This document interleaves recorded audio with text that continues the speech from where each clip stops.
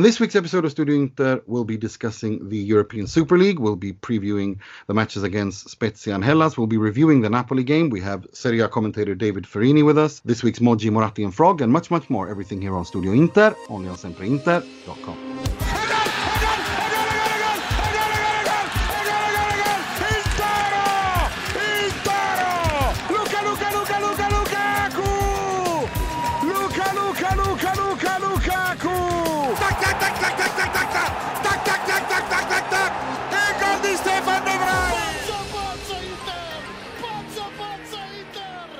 Benvenuti, bentornati to another edition of Studio Inter. I'm your host, Matteo Ruzzari, wishing you to a week that is going to be very decisive for Inter's chase in the Scudetto after the draw against Napoli. But before we get to all of that, I'd like to introduce my panelists, starting with the sempreinter.com preview writer, Mr. Mohammed Nassar. How you doing, Mo?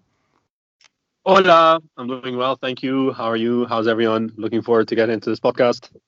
Yeah, we do have quite a lot to go through, and we're also joined by our very good friend in Milan. He's part of the Inter supporters on Twitch. It's an Italian. They do shows in Italian.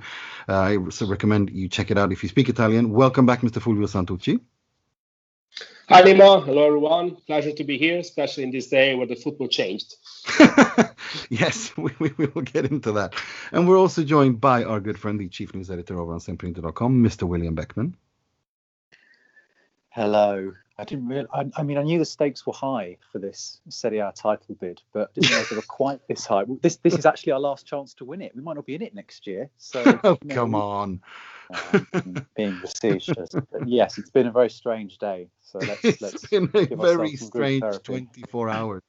It has been an absolutely weird 24 hours. But before we get to all of that, let me introduce our guest. He is a Serie A commentator for the World Feed, making his Studio Inter debut. Welcome, Mr. David Ferrini.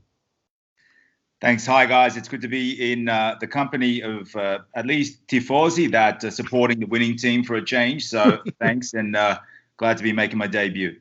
Well, we're very happy to have you. Let's start there. I want to hear your thoughts and pick your brain a little bit about Inter so far this season, because it's been quite the roller coaster. Not just the world as a whole has been a roller coaster for everyone and everything, but Inter have also in their microcosm had quite the roller coaster season.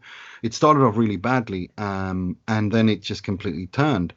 In your opinion, what do you think is the main reason behind this incredible turnaround that has led Inter to being 9 points clear with only 7 games left?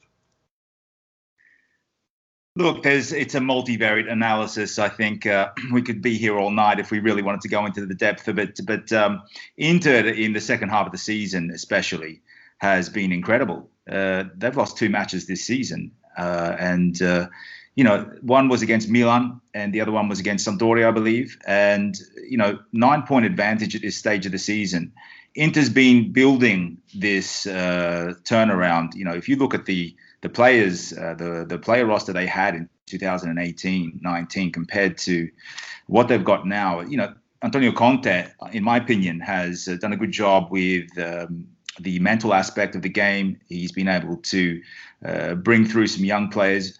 People need to realize Lautaro Martinez is 23, 24 years old. A couple of years ago when he was 21, 22, he was still young. Icardi was around. There was a little bit of a disorganized feel to what Inter were doing. But, Spalletti probably didn't have what Conte has at his disposal.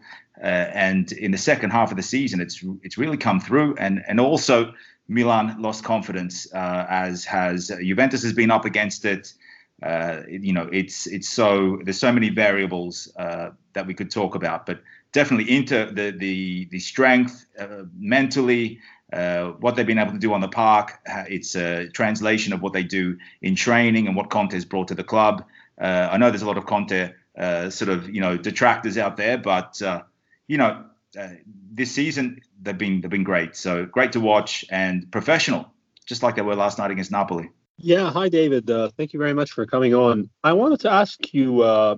We've been talking about the Inter winning machine, but the last 3 matches or so, Inter might have seemed a bit labored, I think the performance against Napoli was fantastic overall. I would have definitely taken the 1 point, especially having gone down ridiculously in the first half. But do you think that there are signs that maybe the wheels are coming off in terms of fatigue for Inter? Is the end going to be as easy as the 9 point gap would have one think at this point in time, or do you think that we might be in for a bit of suspense towards the last 2 or 3 games of the season? I mean, I know surely you don't have a crystal ball or anything, but just your thoughts on how in what sort of mode the season might end, in your opinion. Look, Inter 9 points ahead. I'll always say it's not over till the fat signora will sing, but I think that with 9 points and the run home that they've got, especially the coming games against Spezia and Verona, Crotone, also an out of form Roma, probably the toughest games they have in the last 2, and by then they'll probably have the title wrapped up. I think Conte's used something like 22 players this season, if my memory serves me well, which it hasn't been lately. So sorry if I got that wrong, but it's a run that is very doable. When you look at Milan in second place, they've got 5 very tough games. They've got Sassuolo and Lazio next. They've got Benevento that are scrapping for survival. Juventus away, Torino away, and then Cagliari, who in the second last round, they're probably going to be throwing everything at Milan, and Atalanta in the last game. I can't see Milan really causing too much bother for Inter, and as for Atalanta, they're too far away. But it's never over till it's over. I've seen Inter have those periods in the last couple of seasons where they've dropped 3 or 4 games in a row. I can't see it happening. They're too mentally strong now, and they're full of confidence. And going to the Maradona last night and taking on a Napoli side that were frothing, they were chomping at the bit to win that game. It was an arm wrestle, and that performance last night sort of reflected what Inter are all about. They're going to grind out the results, and Conte has a pretty decent list. The play, he only made 3 substitutions last night, and that's probably looking ahead to the game midweek. He's might rotate the squad against Spezia. I called the Spezia game yesterday. They weren't anything to brag about. Bologna had their way with them. Spezia play a high line. I can see, if Lukaku starts against Spezia, I can just see them running straight through them, just like Svanberg and Charlton and Musa Barrow did yesterday. I can't see a problem for Inter on the way home to the middle of May at all. Thank you for that. Good to hear this perspective. Well, right.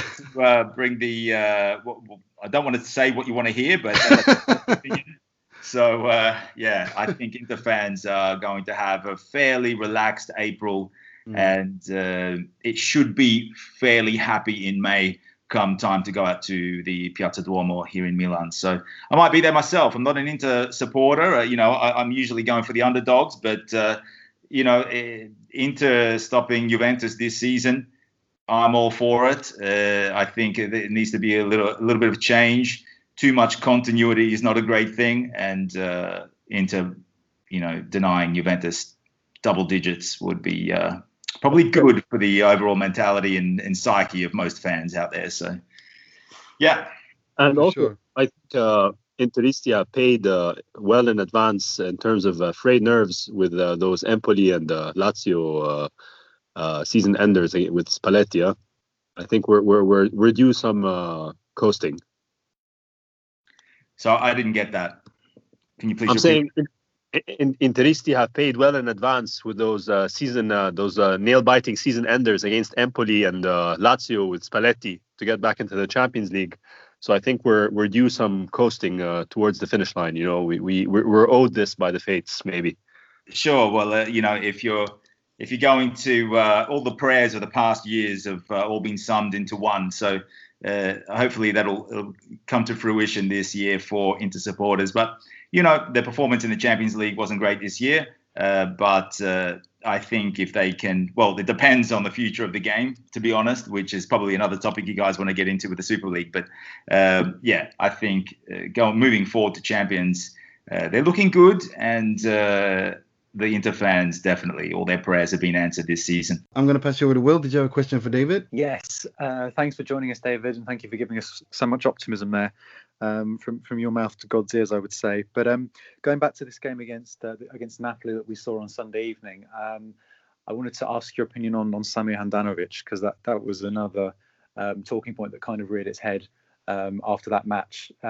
Again, a slightly, shall we say, unfortunate goal to concede in the first half, and it kind of got me wondering again about this goalkeeping situation, because he's been much more reliable in the second half of the season. I think in the last 2 or 3 months, I can't really remember any goals where he's been sort of majorly at fault. I suppose not least because we've hardly conceded any, but that in part has been thanks to his improved performances. And it sounds like Inter are kind of leaning towards continuing with him for next season, even if a goalkeeper is brought in, whoever it may be, because they think that he's got another year or so in him at 36. So I was just wondering, as if you were an Inter supporter, would you feel confident going into next season with Handanovic as the first choice keeper again? Because while you can say that he's improved and that he's kind of shown that he's not finished with his performances in the last couple of months, there's also the argument this is maybe a kind of last hurrah to get himself over the line and win a trophy, and that starting again with him next season might be a bit risky. Because personally, I don't, if you look at the performances recently, you wouldn't have much to criticise him for, but I still don't feel comfortable that this is a medium-term solution, as it were, because we've had lots of names that have been linked. Obviously, we don't know how much money Inter are going to have to actually sign a new goalkeeper of any particular level. But yeah, would you feel comfortable keeping Handanovic in those posts for another season? Look, I share your sentiments in regards to the future regarding a goalkeeper for Inter at 36 years of age. Handanovic, obviously, he's not exactly on the way out. He definitely at the start of his winter of his career, but I think he's been fantastic this season. He's as valuable as someone like Lukaku. For every goal Lukaku can score, Handanovic is saving one at the other end. Most games I've seen of Inter's this year, Handanovic has been a game changer, and he can get his reactions have been great. The goal that they conceded last night against Napoli was, I can't remember the last time I saw something like that happen. I think it was something that happens very rarely.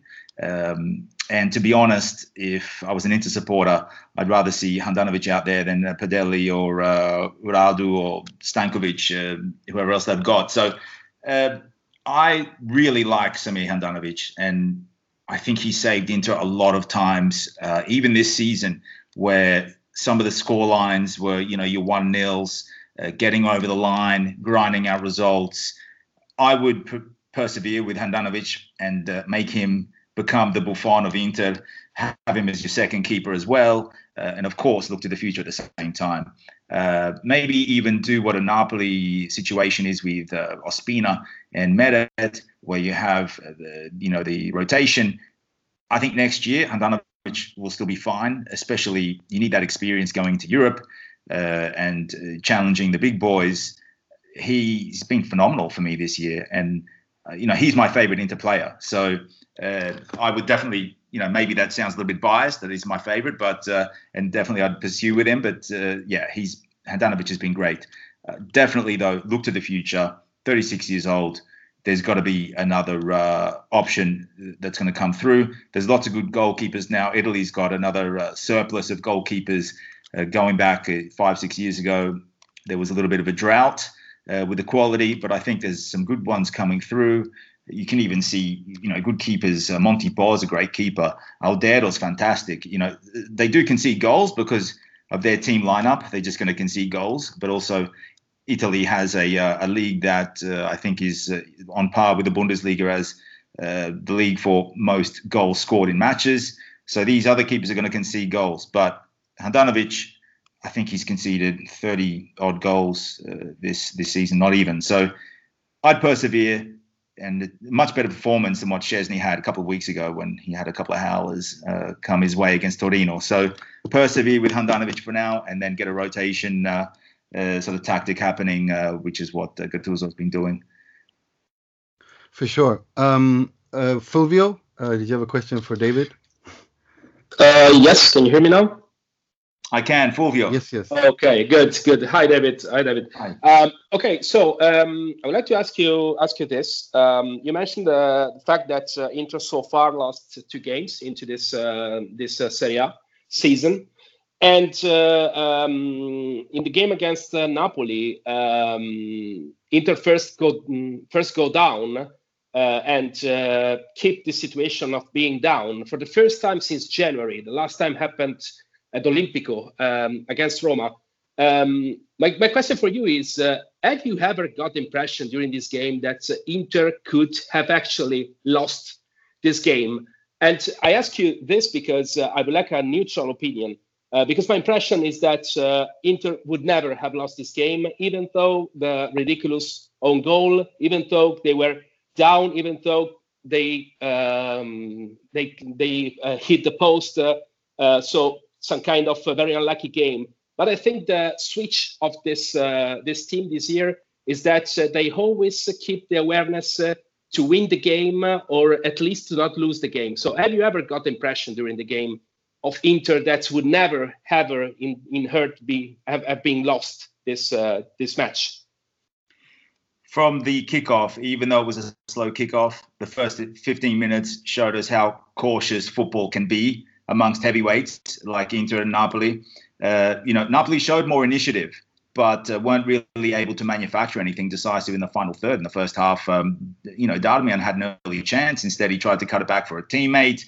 Inter could have gone up 1-0 in that first half quite easily. They were looking dangerous around the half-hour mark. Brozovic had an effort, deflected onto the crossbar from the boot of Lukaku. That was a huge moment. And if that goal went in, I would probably expect Napoli to try and obviously chase the game. But Inter, and just the structure they have on the park, they're so good at the moment that there was, honestly, throughout the whole 90 minutes, even when they were behind, I was waiting for the equalizer to happen. So, the way that they kept Zielinski so quiet, that was a huge factor. And no other team this season has been able to do it. In that first reverse fixture earlier on in the season, when Napoli traveled to Milan, Napoli were the better team, even with 10 men. The mentality that has changed in this Inter side in the second half of the season, the belief they have, the game plan they have, they are deployed as troops and they go out there with purpose. The few times that Inter went forward, they looked purposeful and dangerous. Darmian kept Politano out of the game while also offering options in transition. These kind of things are what wins you a title, not just the game. And, there was some interesting coming togethers. Lautaro Martinez didn't back down from that Diego Dem incident. The intent and desperation was there for everyone to see. I like the way that Inter already knows their next move, whether it's a long ball or diagonal or whatever they're going to do. They just know their next move. And even with Napoli, they like to keep the ball, but sometimes you just think, it's headless chalk football with Napoli, especially against teams that are organized. And there's not too many out there at the moment, to be honest, in Serie A. Inter is one of the only ones. The goal was unlucky on Inter's part. As I said before, Handanovic, I haven't seen a goal like that for a long time. It was unlucky. A lucky bounce that sat for Insigne, the burst of pace and cutback. Handanovic into De Vrij. Those are usually what separates Inter from the trailing pack, are those errors that Inter haven't made this season. But, fortune favors the brave. They went after Napoli to get a goal back. The Eriksen free kick and the Martinez flick. Inter came out of their shell when Napoli scored that goal. And before that, they were kind of happy to sit and sort of wait and pounce at the right time. It felt like it was only a matter of time for Inter to get that equalizer. Barella was kept quiet, but Inter then looked through other avenues. I thought Brozovic was tremendous last night. So, Hakimi wasn't really in form. His touches were heavy. But Brozovic looked alert. He didn't fall for the Zielinski feint to shoot from outside the box, trying to switch it on to his right foot. The Barella chance as well. Good play from Lautaro. Phenomenal intervention from Meret to keep them down and go into the halftime with a lead. So the Eriksen goal was spectacular. And the way Conte said it after the match, the old Inter would have lost this, whereas this Inter kept their heads up and soldiered on. Very well put. I couldn't agree with you more. Before we let you go, we have to talk about the elephant of the room. I just want to, just going to leave the floor open to you to give your thoughts on this whole Super League thing. What was your reaction when you heard of it, and what are your thoughts going forward? Well, I think like most people, it was sort of put upon us in the last 24 hours, even commentating yesterday, speaking to other commentators and other people that work in football. It's something that is sort of a slap in the face for most people. Unless we know exactly what the beast is, we won't really know how to deal with it. I'm one of those people that are for the free market. So if it went ahead, I think the response would be a good indicator of if people are going to bother with it or not. I've been seeing reactions today all day on Twitter and random blogs and opinion polls. And it would be nice to go out in the streets while I'm here in Milan and talk to some people about that, because two of the Milanese teams are involved, and maybe get on the train to Torino.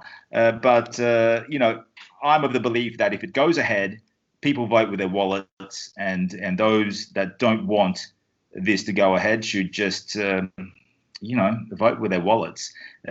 Obviously, in the long term, it's going to have a short-term impact, rather, I think, more than a long-term.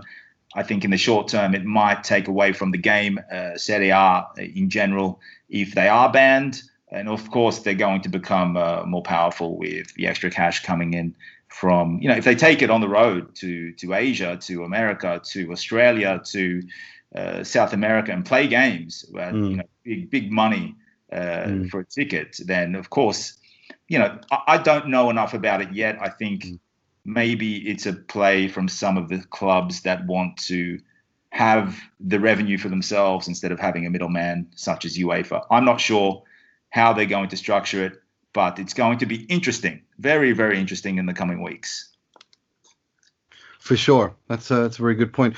Before we let you go, have you got something you want to plug, something coming on? And if people want to follow you on Twitter, the floor is yours. Thanks, guys. It was great meeting you all. Great talking about Inter.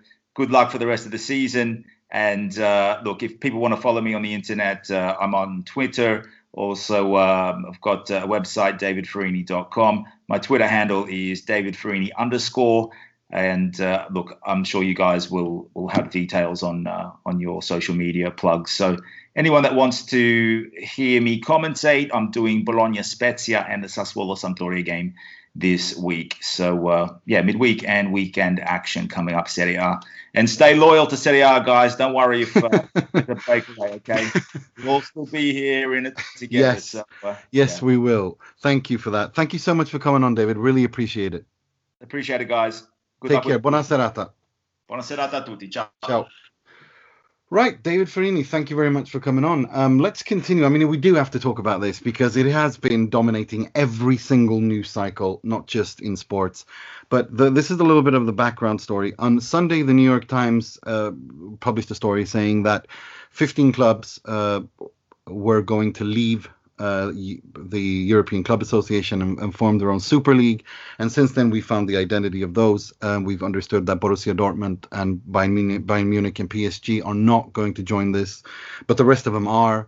And among those are Milan, Juve, Inter, Real Madrid, Atletico Madrid, and Barcelona, and the big six in the UK in terms of branding and revenue and world presence in terms of brand and followers: Tottenham, Chelsea, Arsenal, Man United, Man City, and Liverpool. So since then, everyone you've had to, and if you haven't lived under a rock, you would have noticed the complete meltdown that is ensued, and it's literally almost a nuclear warfare between UEFA on the one hand and these clubs on the other. I want to leave the floor open a little bit and hear what you guys think about this and where you all stand on this. But yes, I'm going to start with you, Fulvio, because I've seen you tweet a little bit about this, and I want you to I want to hear your thoughts on. I mean, is this the catastrophe that lots of people are painting it out to be, or is this just we're just down? This is just a logical end of a path that was started some 20, 30 years ago with the creation of the Premier League and the Champions League, etc. What are your thoughts on this? Yeah, so I'll go for the second option you suggested. I mean, I think it was inevitable. I actually smell this right when the pandemic starts. So we're talking about basically 13 months ago. I mean, the rumor is on since a lot of time, but the pandemic actually accelerated all the process, and you just needed to take a look at the financial statements of the involved clubs to understand that the football needs to be shaken up in order to resume the financial levels that in which the club operates prior to the COVID. I actually saw that coming, to be honest. So it was inevitable, but I think the ironic part is that actually UEFA has a responsibility on that, a huge responsibility. For me, the responsibility is to have developed, I don't know if incidentally or not, but they actually have developed a business model which was completely based on the elite. And when the financial fair play started, and just look at the at the statement of the clubs, at the income of the clubs where the financial fair play started, and where they were after just 4 or 5 years. I mean, they created a huge, a very wide difference between some kind of clubs and some other, and the rest of the world, basically. So I think that UEFA created the base for this situation, even though they are not admitting it today. So I saw that coming. So the deal, I think that the deal here is very simple for me to understand. And the deal is that the clubs now have the structure to organize their own tournament. I mean, we are not into the football of 20 years ago, where the clubs were basically a house building and a team into the field. We are not talking about that. We're talking about clubs that are committed in first person into the merchandising of his own stuff. We're talking about clubs that have their own television and they produce their own content. We're talking about clubs that are able to go into a negotiation about, for example, the TV rights. So I think that what went wrong here in the negotiation between these clubs and the UEFA was not about the amount of the income, which just for the record is way lower than the Super League, but about the handling and the power to handle this income. So basically, the clubs realized at some point that is my opinion, my thesis. Realized at some point that they could have go without an intermediate subject like the UEFA to negotiate their own tournament and handle their own incomes. And I think that's basically the deal. That's the reason, the deep reason behind this. Behind what is happening in these hours.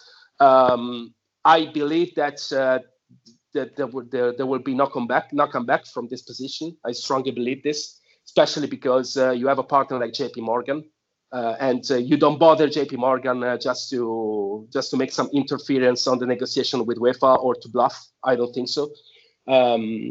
And I strongly believe that it's not about the amount that UEFA could offer right now. I know that they're going to increase, but it's about the control of the finances. The clubs want to control their own finances. And this, I think, is related to the consequences of a financial fair play, which was made with the best intention, but at the end of the day, just create a lot of differences and a lot of classes between into and within the European football.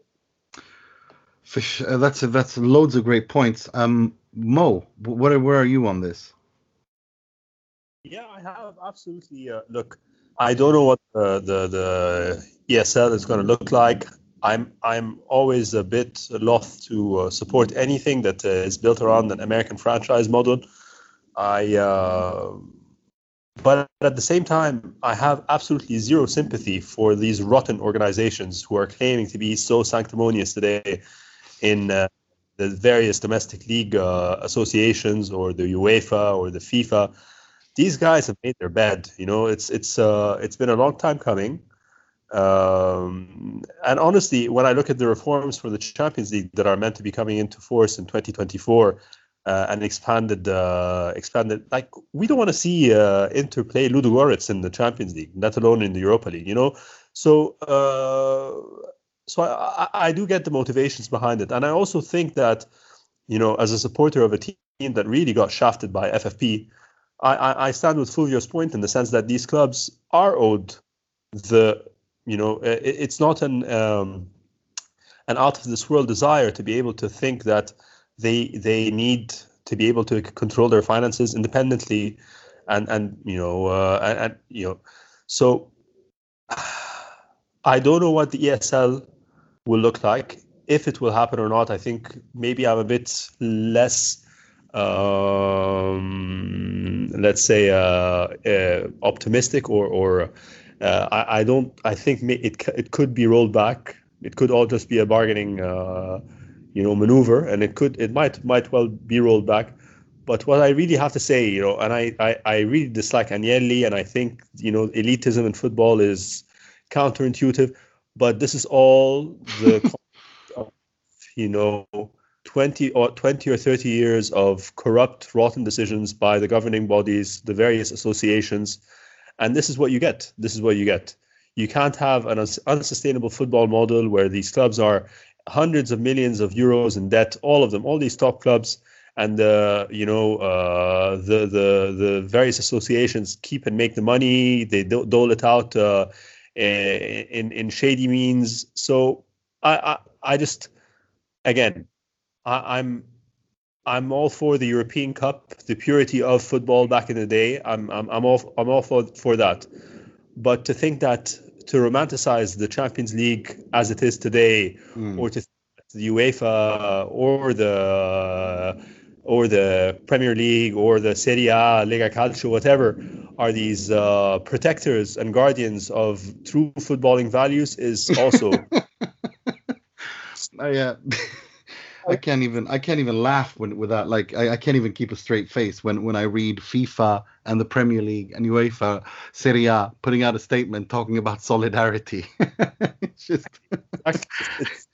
it's different. And so it is, you know, like I said, they made their, you know, so again, I don't know what's going to come out of the ESL. You know, if it does eventually become the prime European competition, I'm going to watch it and support and be happy. You know, we've all got very short memories, and things become what they become.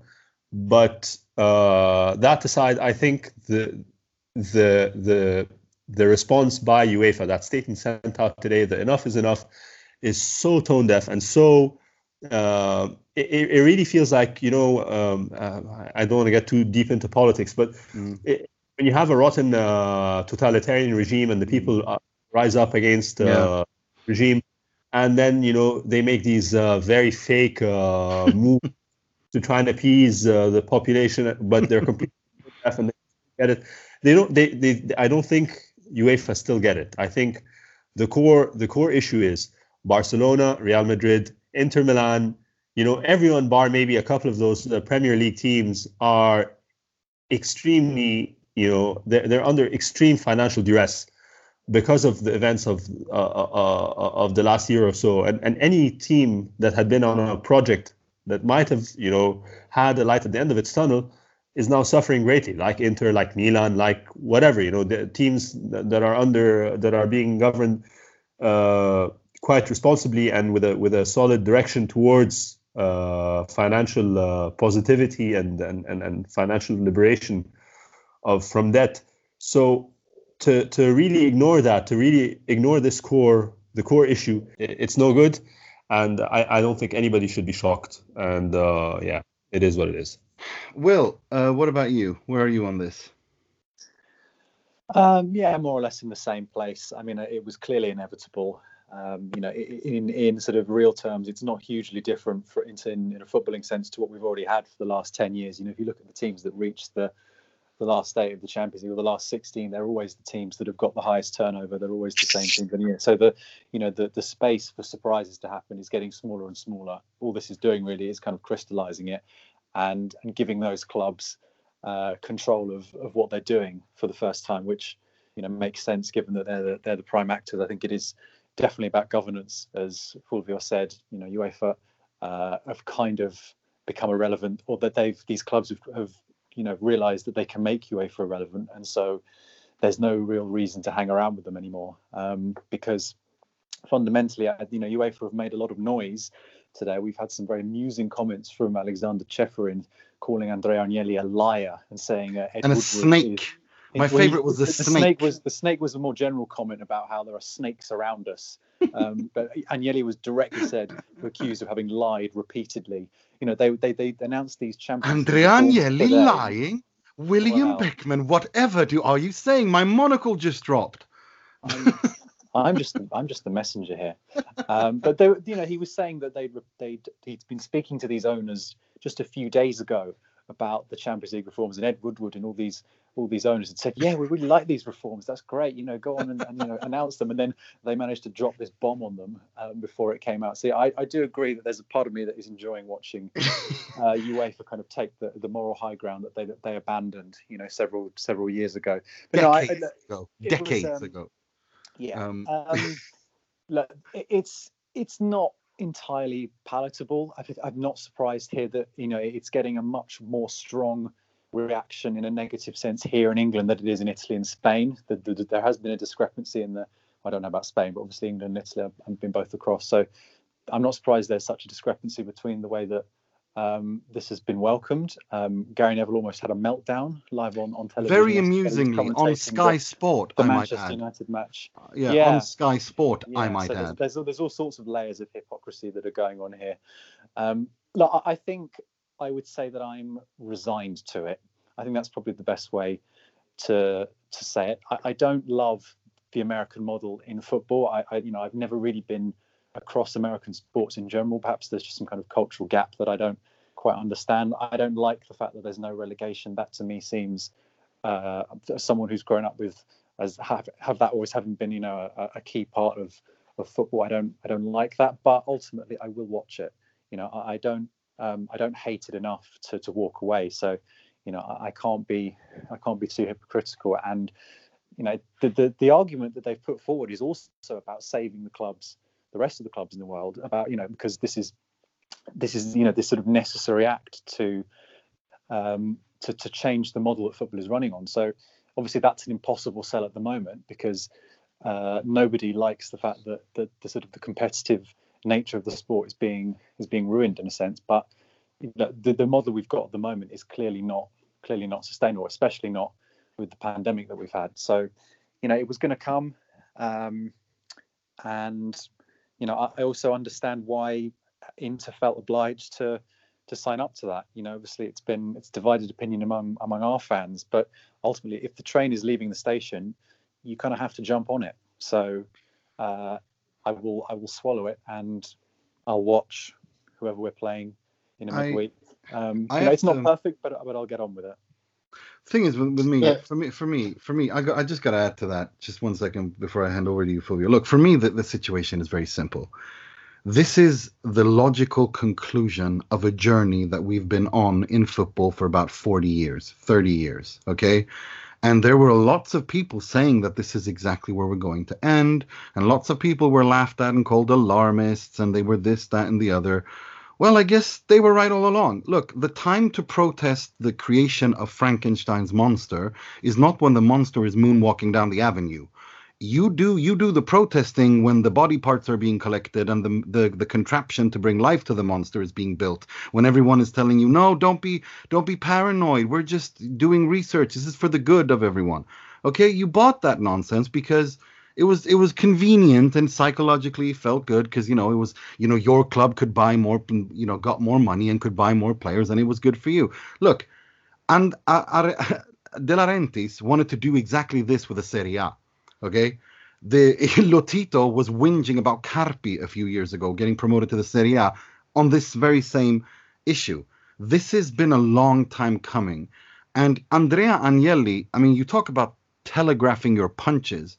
Last year, pretty much exactly a year ago, he sat in a televised event in London, organized by the Financial Times, I think, or some other organization, an economic summit, talking about how Atalanta didn't deserve to be in the Champions League because the only reason they made it to the Champions League group stage is because they're based in Italy and blah blah blah. And look, this is not something new. This has been coming a long time, and everyone who said this is coming was laughed at, and it was said, you're alarmist, you're this, that, and the other.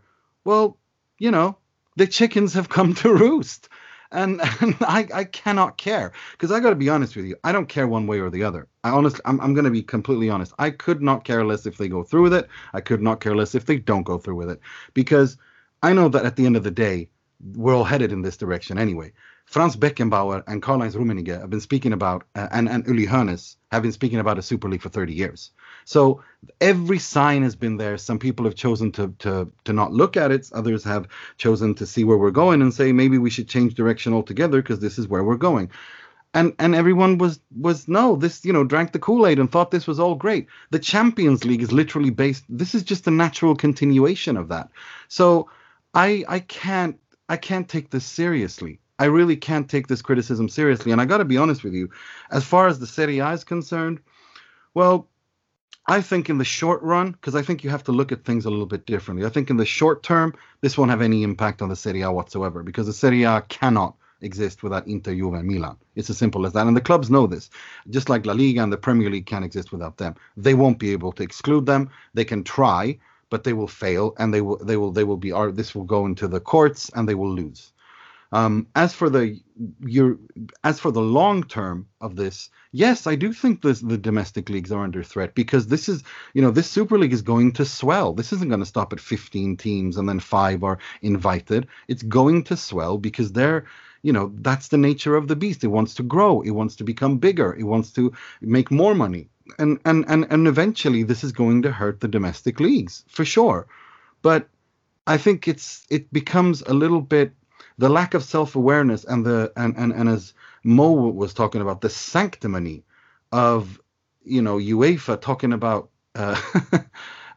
about solidarity. It just I and FIFA as well. Come on, guys, how can you say that with a straight face?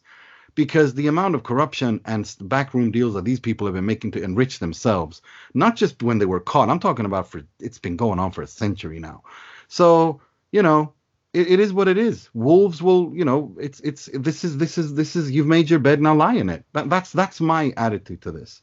What will happen from now on, God knows. Who knows? I think it's quite clear based on the fact that Fulvio alluded to that JP Morgan are involved, that they are involved for 23 years, that they have guaranteed money, that they've guaranteed a sum in the region of 4 billion euros to give to these clubs at an interest rate of 2-3% over that period of time, because they see huge potential earning here. All of that stuff, this wasn't something they thought of 5 minutes ago. This has been growing, this has been coming for a long time, and now it's here. And I don't think it's going away. And we'll just have to wait and see. Fulvio, what did you want to say?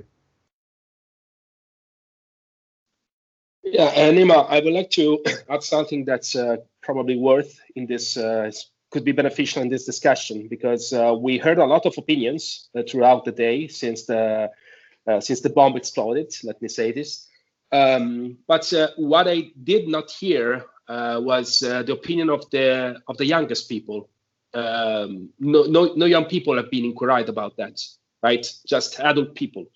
And I think this is valuable in this discussion, because we are talking about a lot of stories, a lot of good stories about the past, about the spirit, about the fairy tales. But if we put in the shoes of a young boy, I mean, 20 years old, all he experienced so far in European football is basically the same team along and winning again and again and again. I mean, Real Madrid in Champions League, Juventus in Serie A, Barcelona in the Spanish Liga, and this is all they know. And I mean, it's likely that at some point they get bored about this stuff and start watching just the tricks. I mean, the Messi ones, the Ronaldo ones, and it's probably what the football means to them. If you think about an investment like this, it could pay off in a decade at least. And I think that the youngest people on the planet are the target of this product, of this tournament. And this is what Agnelli thinks.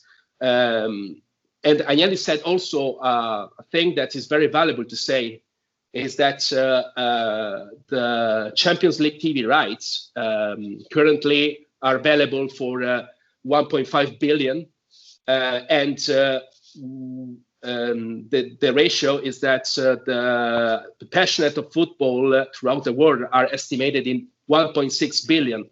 Well, the NFL rights, the National Football League, American National Football League, has estimated 150 million of passionate around the world, but the TV rights worth $7 billion.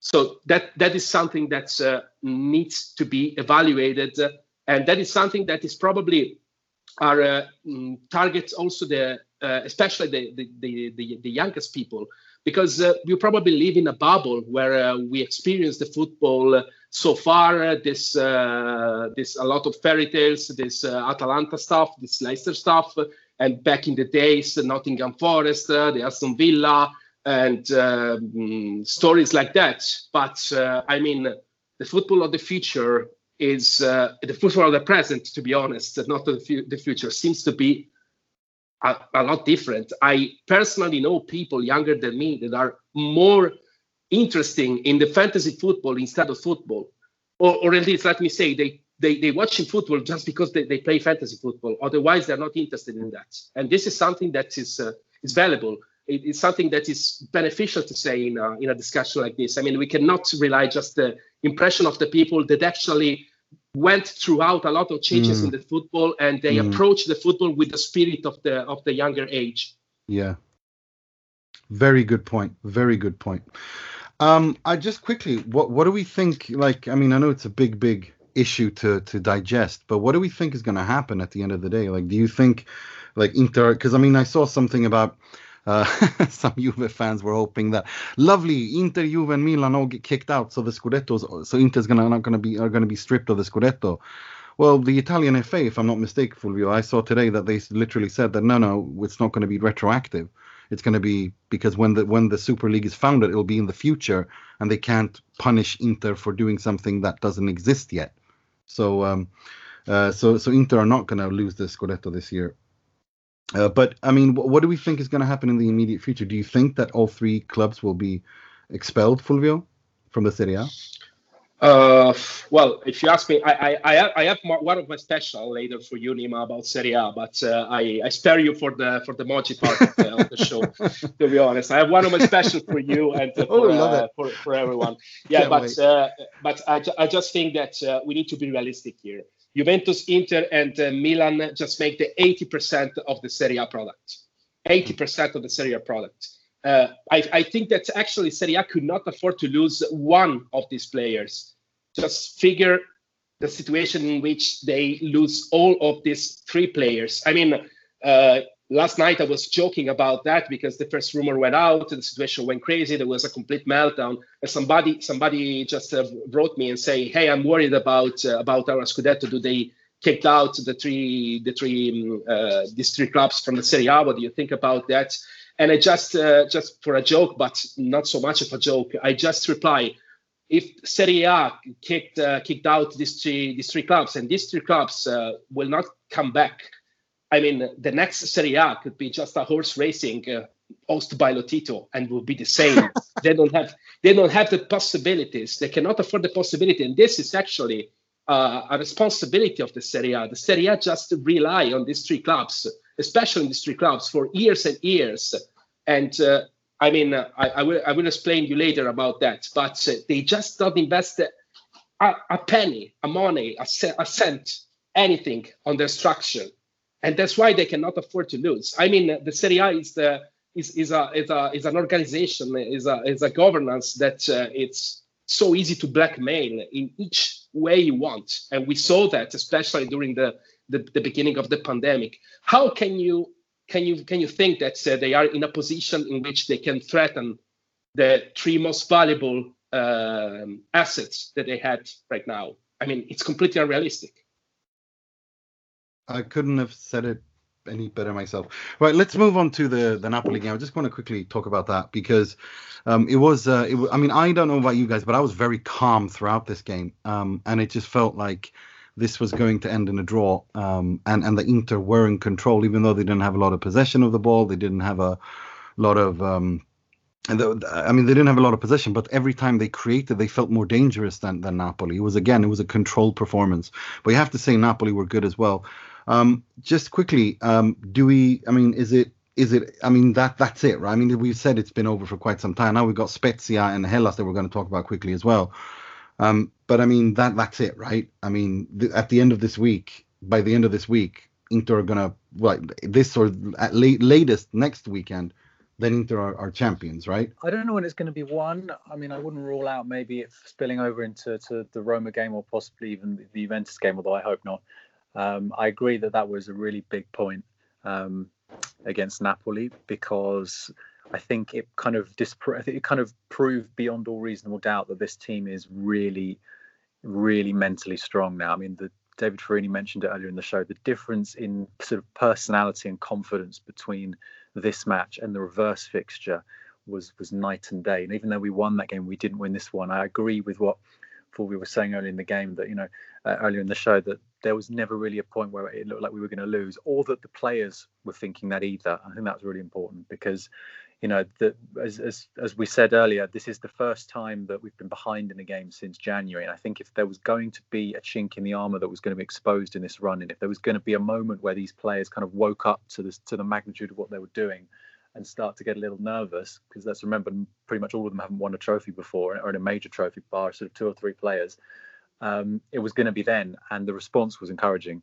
So yes, I think that there is virtually no coherent argument to suggest that this is going to go wrong now, not least because we only need 12 points if Milan win all of their games left, and we've just heard Milan's fixtures. I can't see a scenario where they finish on 87 points. So yeah, I don't know if we're going to win all four of these next games that are on that are on paper are winnable, but sort of thinking more generally, I would be stunned if this was to go wrong now, because this team is just rock solid. It's playing in Conte's image.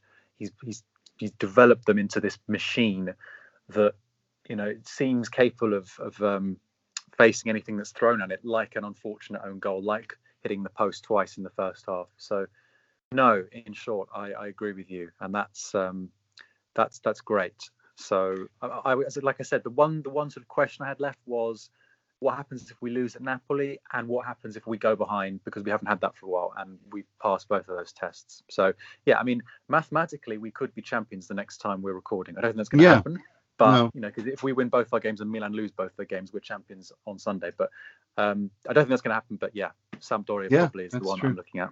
No, that's good. I'd say Sampdoria as well, because I think Inter will win against Spezia and Hellas. But yeah, just quickly touch on the Napoli game. Mo, I want to hear your thoughts on that. Just quickly.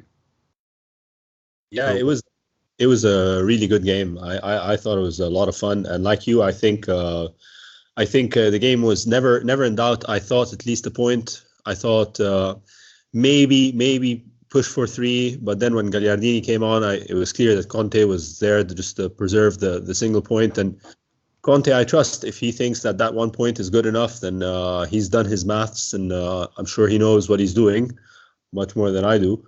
So yeah, no, I think it, clearly objective achieved.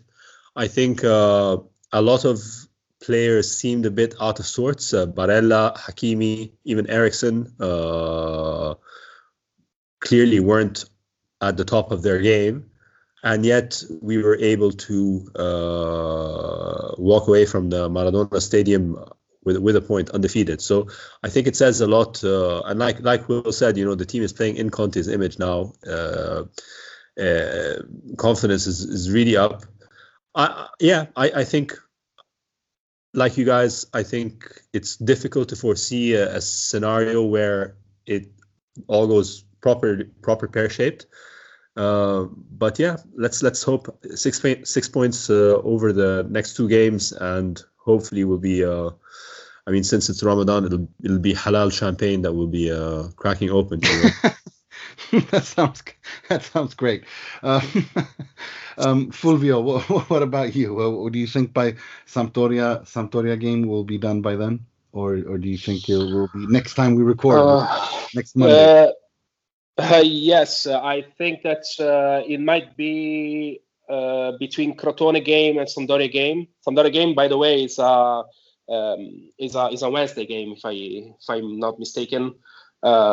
So it's I would prefer to achieve this goal into a weekend, to be honest. So I hope the guys would achieve the same, would have the same talent and achieve this. But all jokes apart, between the Crotone game and Sampdoria game, I think this could be done.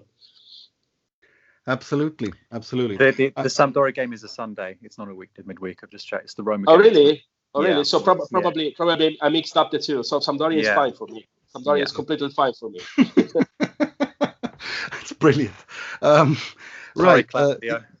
Yeah, exactly. Right. Let's talk about Spezia and Hellas. Hellas, basically it feels like their season is over, and it's been over for quite some time. They're in a bit of a dreadful form. But before that, it's Spezia.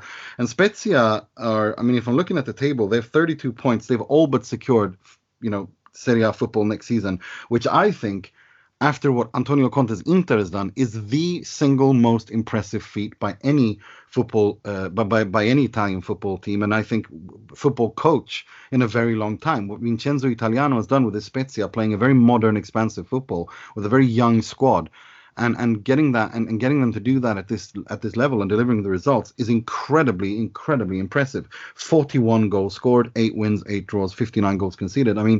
I'm really impressed by Spezia, and I wonder what kind of Inter we'll see. Will we continue to see an Inter that we saw against Sassuolo, or a light version of that, or what are we expecting here, Fulvio? What do you think? Well, yes, it's. I think it will be a tough game, especially because Spezia is probably the story of the season in Serie A. For the low table, and because they actually put this team together in just 1 month, completely new, and they show really the ideas and the pragmatic ideas, but also funny. Also entertaining to watch by the coach Vincenzo Italiano. I'm a big fan of this. I think it's a revelation. But on the other side, I don't know. Spezia is not in the best position, but not in the worst as well. 7 points from the relegation zone, and 7 points is not so. It's not so comfortable to climb up when you are in that position. It's likely that Spezia probably would not seek against Inter the points they need to secure the relegation. They have a schedule, a fixture against the Genoa, against Verona, against Sampdoria, all teams that basically just finished their championship. Probably Genoa is in the same situation, 32 points. But once again, I think that Inter is prepared to beat every kind of opponents. Especially, and I said it especially because I was impressed by Napoli. I mean, probably Napoli was the best opponent that we faced into the second part of the season. I don't know if you agree with me, but for me, they have a really good game. I mean, I think we can do that, but I think that also we need to also remember that now the points are really important. The points have a specific weight that is a lot now, because every point now could wrap up the Scudetto mission. So I completely rely on Conte. I completely trust the team because it's rock solid, as Mo was saying, and I think we can finish this week with 6 points in the pocket, and that will be the final points probably. And after that, we just need to choose the day in which we are more comfortable to seal the deal. I see like that, probably optimistic and positive, but that's basically what Inter actually has showed to me in these last months, and I don't see any reason because the magic could be interrupted at only a couple of steps from the goal. For sure. Do you have a prediction for that game? For me, I think it's going to be a 3-1 win Inter Lukaku brace. What about you? Yeah, I will probably go with the same. It's probably the we concede, but it's likely that we will score a lot. I will go with Lukaku as well. He's a specialist of this kind of team, like 4 goals against Benevento, for example, and Spezia scored at the first leg as well. So yes, I will go with Lukaku as well. Probably the brace from Lautaro. Nice one. Will, what about you?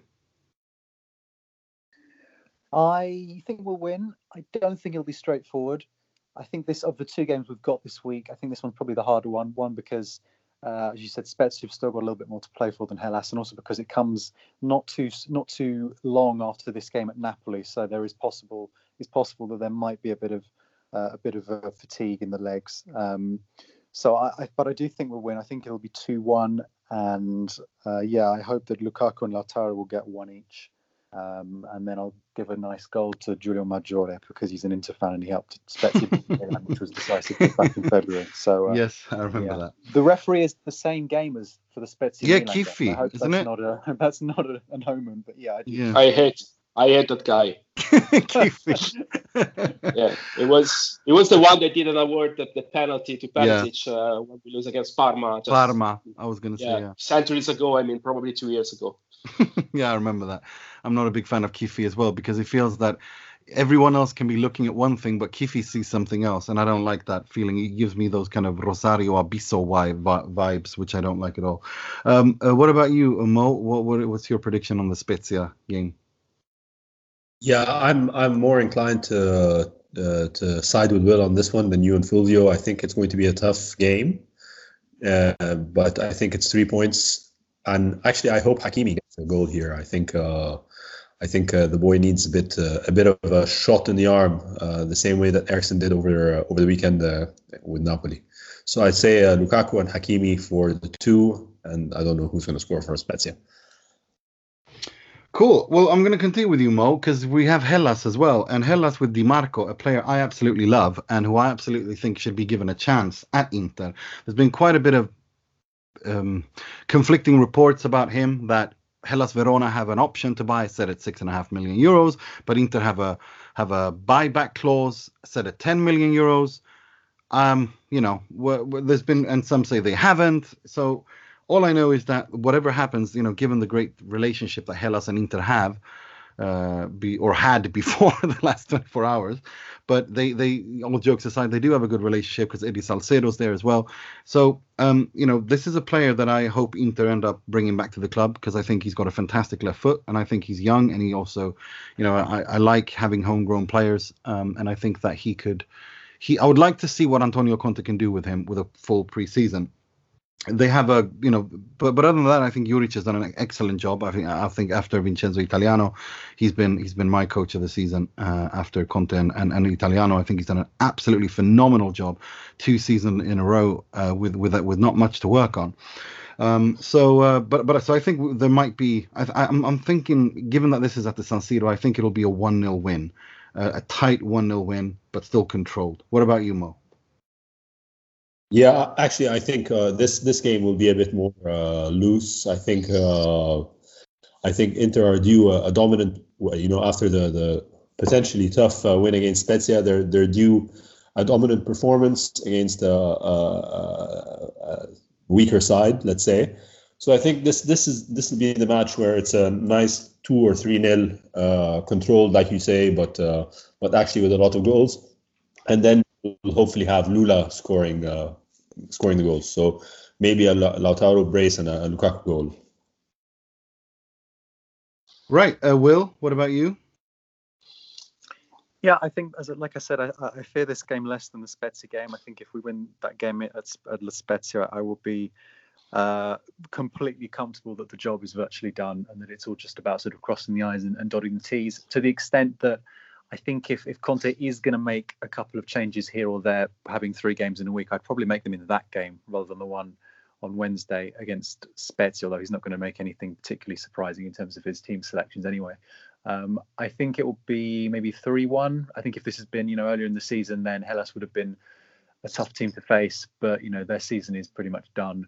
And I think if we beat Spezia, then I don't see any potential for nerves against Hellas. So I will say 3-1. There we go. Fulvione, what do you think? 3-0. 3-0. Okay. I think I probably won't be so comfortable like the results could suggest. I can probably figure it like 1-0 in the first half, and after that a lot of scoring chances that we won't convert as usual, and after that we're still in the final part of the game, but I'm pretty sure we won't concede against Verona. I hope you're right. Right, let's move on to the part of the show where we pay tribute, rip the piss out of and criticize someone or something heavily in the world of football, starting with a negativity. This week's Moggi, which will be presented by Mr. Fulvio Santucci.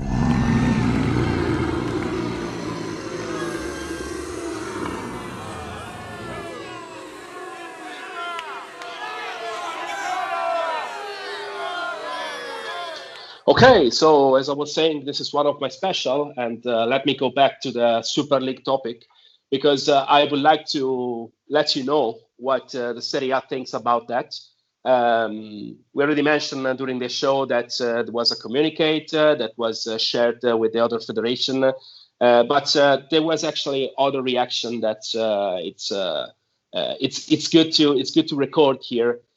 Because they're completely controversial, actually. So the first reaction on the Serie A was that the first official reaction that I heard about was from the federation president, from the Football Association president Gravina, and Gravina said that basically that this is a dead end. The Super League is a dead end, and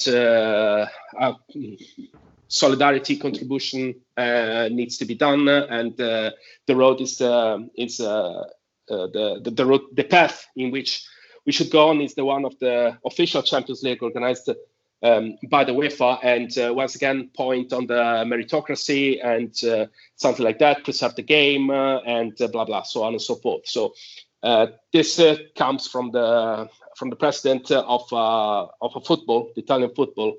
That actually made a lot of interesting stuff during the last years. Especially, I would like to mention the one when the Gravina said football. The slogan here, the tagline, the catchphrase is football football belongs to the supporters. He said. So the measure in which Italian football belongs to the supporter is this one. Actually in Italy, the next year you will need 3 TV accounts in order to see all the competition. right? And that's because they made a lot of mess into the TV rights. And as a result, you need to pay the three broadcaster to see two competition actually. So the amount actually is gigantic if you think that if you compare to the number of the games, and nothing has ever made for the supporters in the interest of the supporters. So free broadcaster, three different accounts to be open just for seeing two competition if you want to see everything. And this is just for Italian football. Then you have the broad football. And second is the Super Cup. Super Cup is a very interesting story because actually the Super Cup was transferred to the Saudi Arabia, which is a country that actually right next to Italy. It's just right next to Italy. Exactly. You have a geographic distance, and you have a culture distance. And I don't need to remind everyone knows that whenever you think of Italy, you automatically think Riyadh. Whenever Milan, Riyadh, exactly. Rome. But you know what the fun. That's actually a very funny part because there was a deal for the Saudi Arabia to host 3 Super Cups, if I'm not mistaken. One was already made, and the other one is actually the other 2 actually stopped for the COVID. But the funny part of the story is that this deal has an earning of 22 million euro. But the funny part of this is that this deal actually pissed off the Qatarian. And pissed off the Qatarian because was not into the agreement that Serie A made when they sell the broad TV rights to the Qatar. And that as a result, the Serie A lost to gain to 22 million from the Saudi Arabia. They lost a potential 300 million from the Qatar. So this is the heart of the federation for their supporters. They take the football abroad, and they actually trigger a chain reaction in which they lose a lot of money in a football that is already losing a lot of money. So this is how the football belongs to the supporters. Then we had a lot of reaction, and I could say and mention here. I just would like to remember. I just would like to actually remind what Serie A did in order to preserve his incredibly meritocratic football. And I would like to mention that he actually consent all the kind of financial manipulating in all kinds of way that you can think about, especially with the fake plusvalenze. I don't know if you are familiar with these terms, but basically is what happened when a Juventus player or an Inter player as well, to be honest, from the Primavera, from the youngest, is suddenly is valuable for like 20 or 30 million. And this is happening actually without any kind of control. Also, we can remember into the last year how the Milan deal went into the hands of a convicted Chinese without any kind of control, actually. And I would like also to remind... Convicted what? Sorry, you said convicted Chinese what? Yes, it was an entrepreneur, or at least an alleged entrepreneur, that at some point it came out the news that he was convicted in China, but it was not clear because they say, in China they convict people for nothing, so it's nothing. But everybody pointed the fact that he could have had a bankruptcy in China. But the way was that AC Milan actually was on the edge of failure and was excluded from the European competition as well, as you remember. And before that, there was any kind of financial control for any governance, any Italian governance on that, just because they need to keep Milan into the loop. Exactly. So and the last thing that I want to say, because I can go ahead all night, but I don't want to do that, of course. But the last thing I would say is about the gentleman Enrico Preziosi, the Genoa president. My favorite, the guy who owns a toy store. So basically, he said that Marotta should step out from the Lega Serie A board, which is a good point. I mean, it's a fair point. I mean, I have nothing against that, but it comes from a guy that for the Italian football just collect fraud for bankruptcy at Como. What is called falso in bilancio in Italy. I don't know actually, but it's like a financial statement fraud, something like that. Yeah, it's also a fraud. Yeah, basically lying about your revenue and stuff like that. Financial statement. Yeah. And on top. Yeah. Okay, thank you guys. And on top of this cake, a sports fraud. When he was in Genoa, he basically bought one game just to be promoted from the Serie B to the Serie A. It was 2005. This guy is around. He was never actually convicted, probably fined, but never convicted. And he's around. And now he's just step up and just like a hero and said, "Hey, shame on you because you are ruining Italian football." And this comes from a guy that could just collect three different felony into Italian football. So that is basically the situation. Not to mention Cairo that just said to Marotta that he was a traitor because I have an interference on the TV rights bid because of the Super League that he was organizing. But Cairo is also the president of Torino, but it's also basically the owner of the Gazzetta dello Sport, which is the most famous newspaper, sports newspaper in Italy. So the interference, the conflict is clear, and so these guys are actually talking about how we can save Italian football. So. I don't know what else to add. I mean, that's an incredible. There's really nothing much more to add than that. I mean, it's just that's what I mean. So did you see that story that the Gazzetta dello Sport posted last week? It was an incredible scoop. It was one of Urbano Cairo's WhatsApp conversations about to Paolo Del Pino. Exactly. They must have got that scoop. I forgot about that. Actually, Gazzetta dello Sport just published a screenshot, a real screenshot of a WhatsApp conversation between Cairo and Del Pino. And because Del Pino was actually not trusted by a lot of people like Marotta, like Agnelli, and so on and so forth. And they actually published a screenshot and saying like one of these guys is going to betray you, which is a Bible citation. So basically, the hidden message is that Cairo is the god and is going to the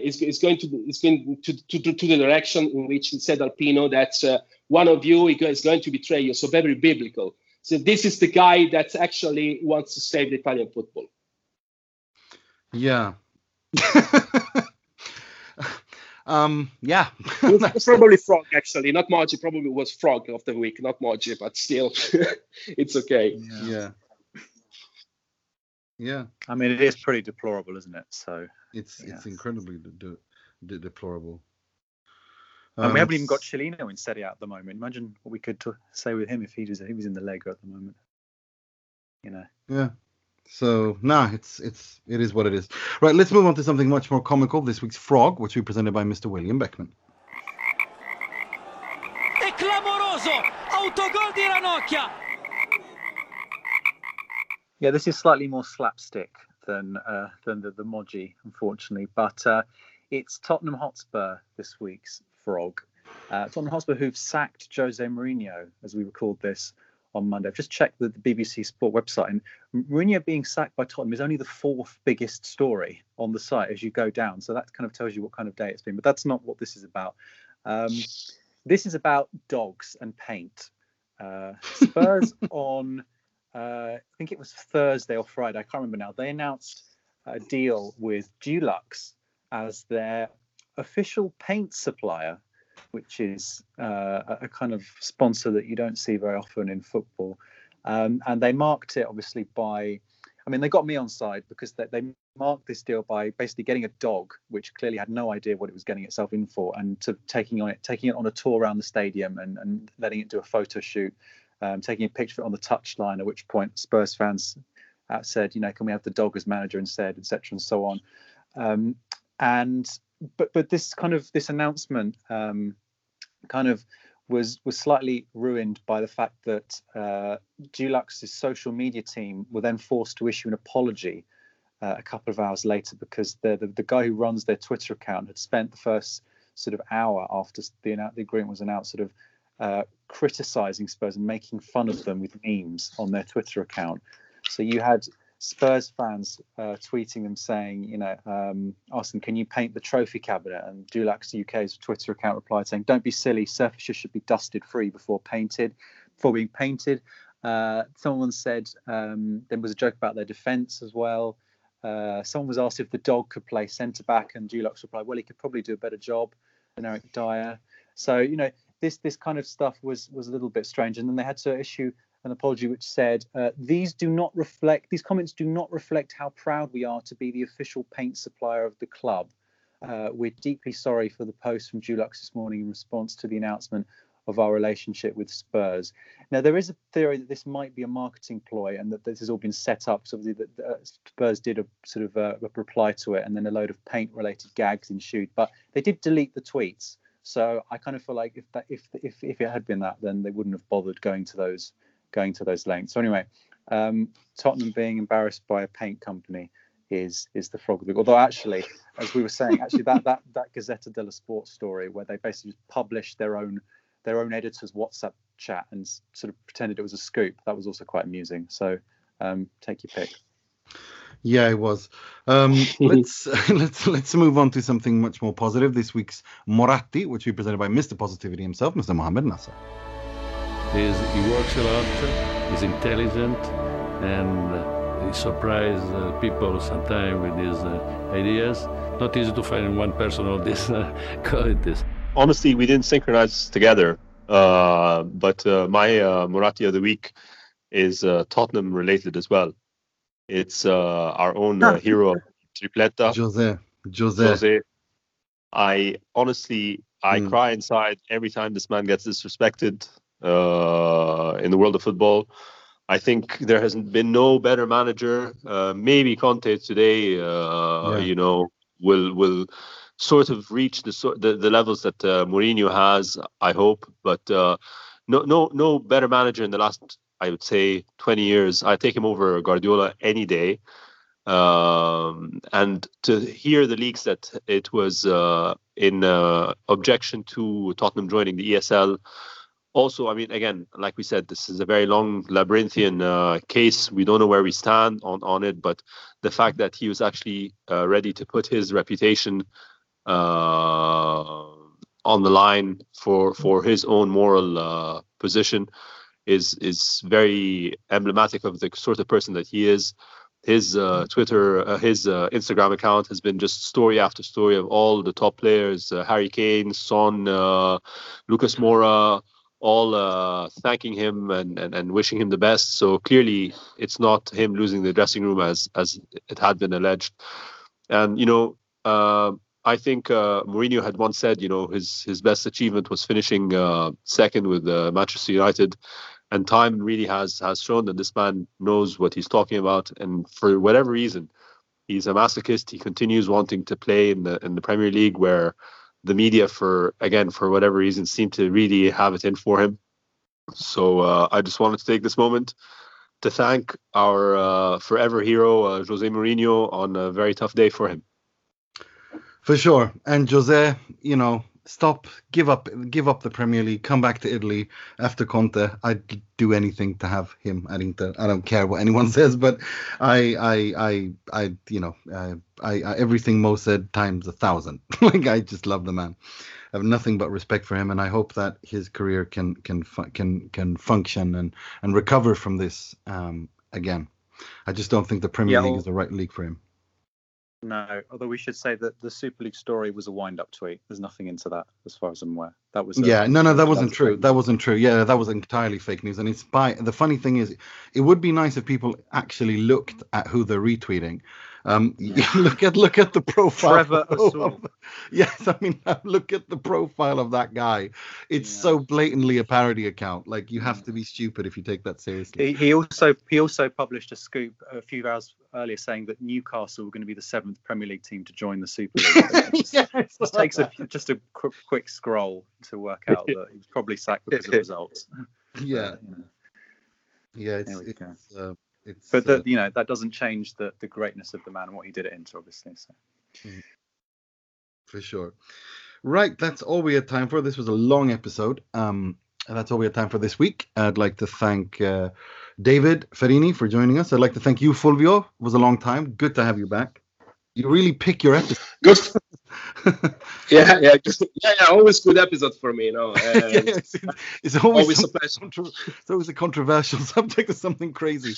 So next time we have Fulvio on, I don't know, we'll probably expect something really mad before, just in case. I'll let everyone know. Fulvio's coming on Monday, so expect some craziness over the weekend. Thank you for having me, guys. Always a pleasure. Mr. William Beckman.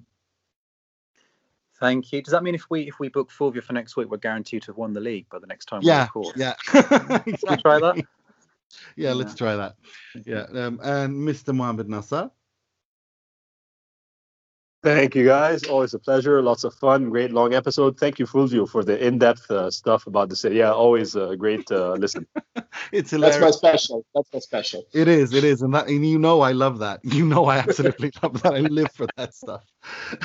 Grande Fulvione. Thank you so much to everyone for listening. Until next week, I'm your host Nima Tavallo Ruzzari, wishing you to stay healthy, 6 points, and sempre e solo forza Inter.